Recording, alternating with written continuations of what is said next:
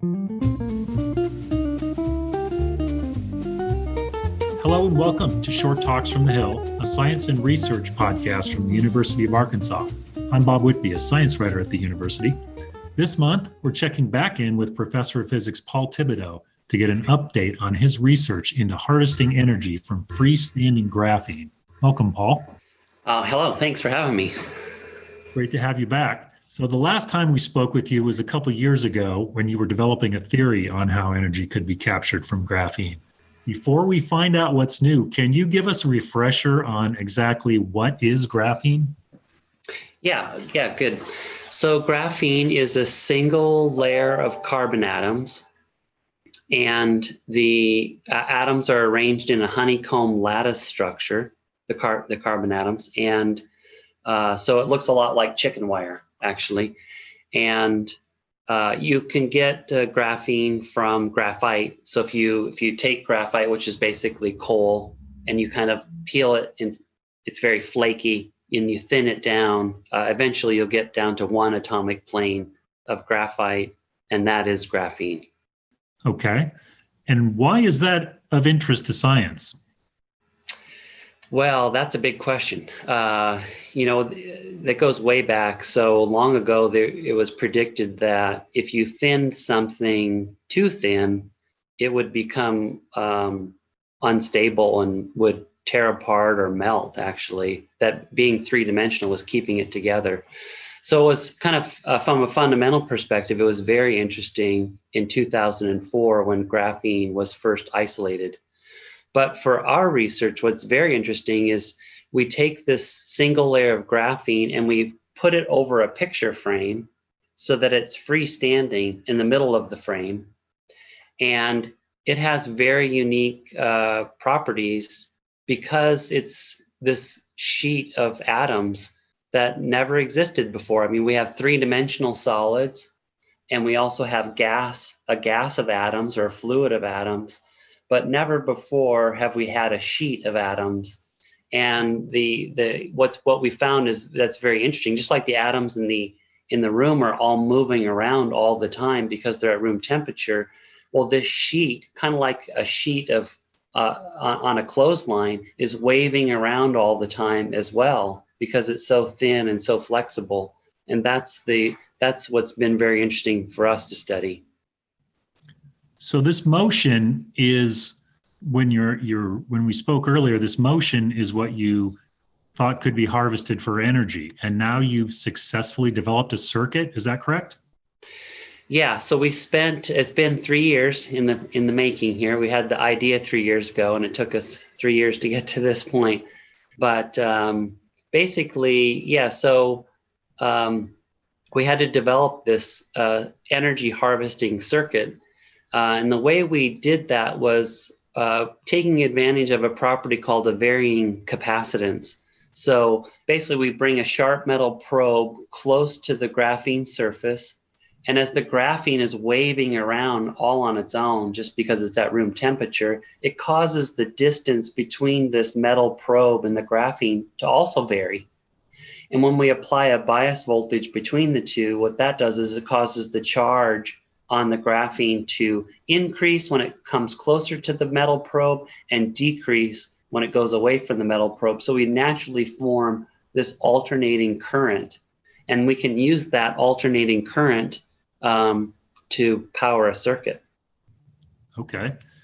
And you had the idea before, but now you've actually built the circuit. Can you tell us, I know it's hard to explain something like that in a podcast, but can you give us an idea how it actually works?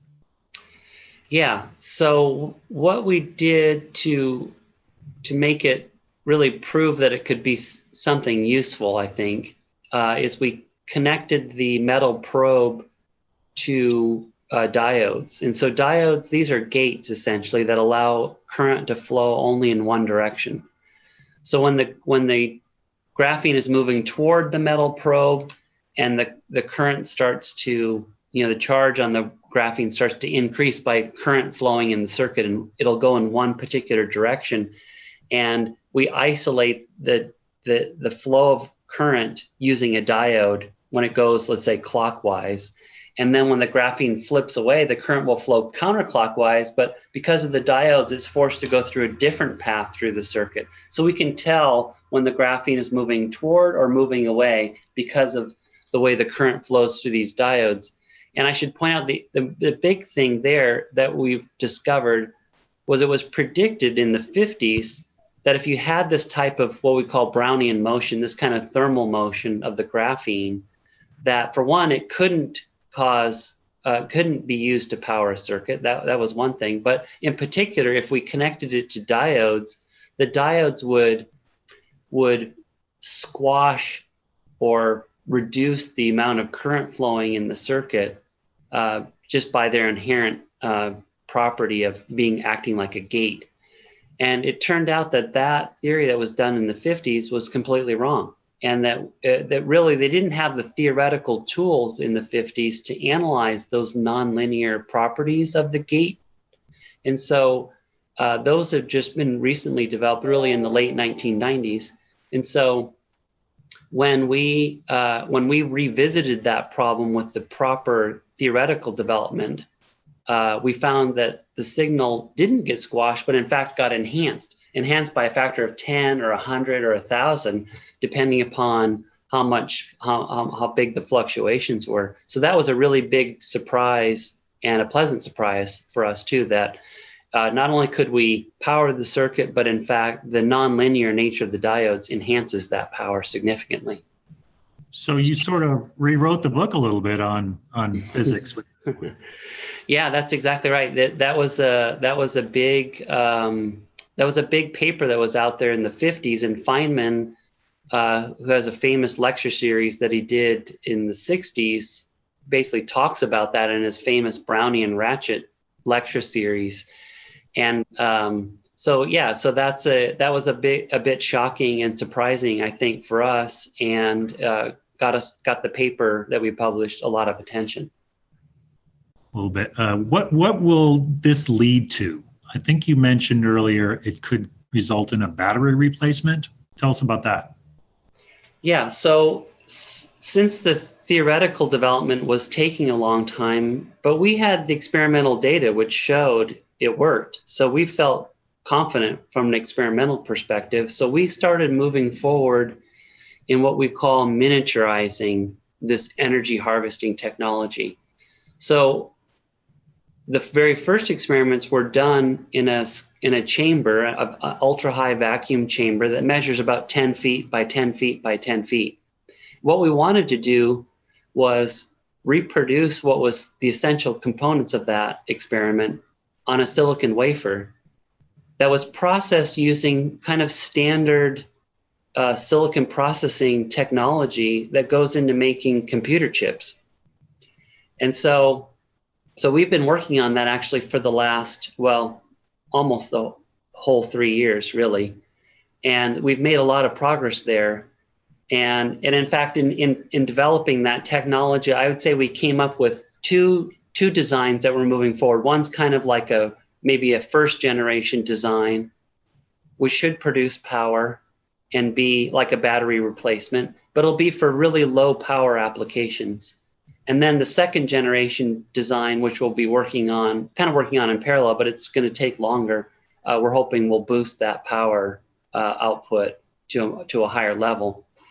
And you'll have something that could actually power a device?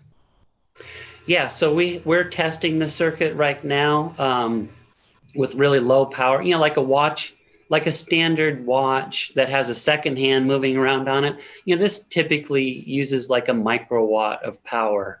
And so what we would like to demonstrate is that these chips can power this watch. But it's the power source is the thermal environment. It's not a battery, it's actually just harvesting energy from the motion, of the carbon atoms, as a result of being at room temperature. So it would never need replacing, and it would produce power indefinitely? Yeah, it was basically made from the same things like resistors and capacitors and computer chips are made of, and those, will last, 20, 50 years, in a harsh environments. So yeah, that's the hope. It won't produce a lot of power, but we think that we can have it. It's kind of like solar power, I guess, in the sense that, can harvest this energy. Maybe you could store that energy and use it later, for example. We kind of think of it, we look a lot at like solar power and wind power. Those you can harvest energy from solar power and wind power indefinitely. So this is kind of the same idea. Mm-hmm. In both of those, people do ask me, oh, is this like a perpetual motion machine? They'll run forever. Well, no, it's not. Solar power and wind power are not perpetual motion machines, in the sense that if the sun goes away, then your solar power goes away and your wind power goes away, and the same thing with this thermal power. So it's not a perpetual motion machine. It's just taking advantage of all this extra heat that's sitting around because of the sun heating the earth. Still seems kind of like a really significant discovery. What's been the reaction since you published the paper? Yeah, well, there's been a huge reaction, actually. I would say most of it's been really positive. I mean, we've had a lot of news stories picked up the press release that the university did, and a lot of scientists have read the article that we wrote, and I've been contacted by a whole bunch of people from enthusiasts to experts, and I think that it's going to give us a kind of a clearer understanding of some physics that people knew about years ago, kind of like Johnson noise or Nyquist noise, but going to put that on a more solid foundation with our latest understanding of this theory that was really put together in initial phases in the 1990s called stochastic thermodynamics, which allows us to understand these statistical fluctuations and how they relate to thermodynamic properties. Well, it's fascinating research, and maybe by the next time we check in with you in a couple of years, you'll have another exciting development to report. I hope so. Music for Short Talks from the Hill was written and performed by local musician Ben Harris. For more information and additional podcasts, visit Arkansas Research. That's arkansasresearch.uark.edu, the home of science and research news at the University of Arkansas.